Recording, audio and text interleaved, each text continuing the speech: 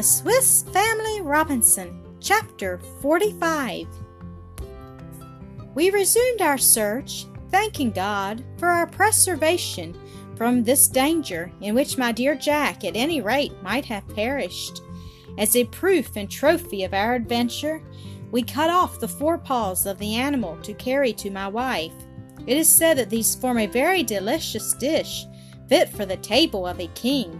The valley now began to expand and presented a more varied appearance. It was intersected with beautiful plains or savannas, of which the grass had evidently been eaten, and with more extensive woods, through which we had great difficulty in forcing a passage. So thick and entangled were the lianas and underwood, we succeeded in passing them by keeping at the borders, where we also felt in greater safety from the wild beasts and reptiles, of which we saw many species that had their abode at the foot of the rocks.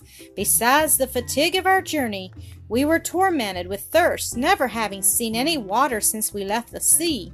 The soil was so moist that I was of opinion we might have found water by digging. But having been compelled to leave our spades when we came along the reef, we had no tools suitable for the purpose. We were also impatient to wash ourselves after the butchery of the bears, when to our great satisfaction we heard the murmur of waters, which I concluded was the river Jack and I had seen in our former expedition. He had frequently inquired about it, and we had foolishly thought it had extended along the whole valley, which could not be. It was a gentle stream, gushing from a perpendicular rock, which reminded me of the source of the river, or bay, in the canton of Vaud. It issued forth in its full width, rolling at first over a rocky bed, then forming a graceful bend. It took its course towards the great bay, and fell in a cascade into the sea. We remained some time here to fill our gourds, drinking moderately and taking a bath, which refreshed us all greatly. The evening was approaching, and we began to fear we should not reach home before night. I had warned my wife that there was a possibility that we might be delayed, though I could not then anticipate the cause of our delay. We endeavored, however, by walking as quickly as we could, and resting no more, to reach our farm at any rate. We followed the course of the river, on the opposite shore of which rose a wide plain, where we saw the herd of buffaloes quietly grazing, ruminating, and drinking without paying the slightest attention to us. We thought we distinguished some other quadrupeds amongst them, which Fritz was certain were zebras or onagras, but certainly not his dear gazelle, for which he had incessantly looked round. Jack was in despair that the river separated us from the buffaloes, so that he could not cast his lasso round the legs of one of them, as he had promised Ernest. He even wished to swim across the stream to have a hunt, but I forbade him, encouraging him to hope that perhaps a single buffalo might cross to our side and throw itself in the way of his lasso. I was far from wishing such a thing myself, for we had no time to lose, nor any means to secure and lead it home, should we succeed in capturing one, not having any cords with us, and moreover, intending to return from the bay in the canoe. When we arrived at the bay, the night, which comes on rapidly in equinoctial countries, had almost closed. We were scarcely able to see, without terror, the changes that the late storm had occasioned. The narrow pass which led from the other side of the island between the river and a deep stream that flowed from the rocks was entirely obstructed with rocks and earth fallen upon it, and to render our passage practicable, it was necessary to undertake a labor that the darkness now prevented, and which would at any time be attended with danger. We were obliged, then, to spend the night in the open air, and separated from our dear and anxious friends at Tent House. Fortunately, Fritz had collected a store of breadfruit for his mother, with which he had filled his own pockets and those of his brothers.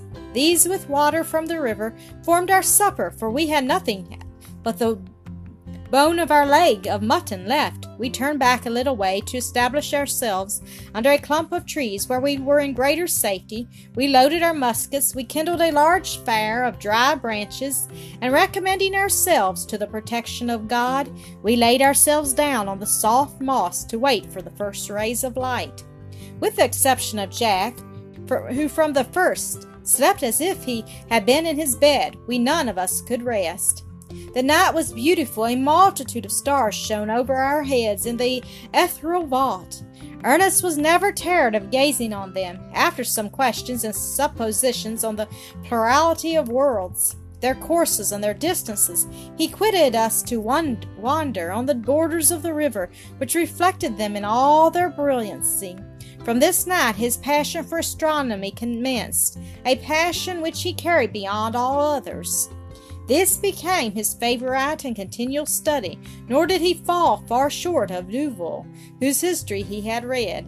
Whilst he was engaged in contemplation, Fritz and I conversed on our projects for tunneling to the grotto, and on the utility of such a passage, as this side of the island was quite lost to us from the difficulty in reaching it. And yet, said I, it is to this difficulty we owe the safety we have enjoyed. Who can say that the bears and the buffaloes may not find the way through the grotto? I confess I am not desirous of their visits, nor even of those of the Onagras. Who knows but they might persuade your favorite Lightfoot to return and live among them. Liberty has many charms. Till now we have been very happy on our side of the island without the productions of this. My dear boy, there is a proverb, let zeal alone. Let us not have too much ambition. It has ruined greater states than ours. Fritz seemed grieved to give up his plan, and suggested that he could forge some strong bars of iron to place before the opening, which could be removed at will. But, said I, they will not prevent the snakes from passing underneath. I have noticed some with terror, as they are animals I have a great antipathy to, and if your mother saw one crawl into her grotto, she would never enter it again, even if she did not die of fright. Well, we must give it up, said Fritz, but it is a pity. Do you think, father, there are more bears in the island than those we killed? In all probability, said I. It is scarcely to be supposed that there should only be 2. I cannot well account for their being here.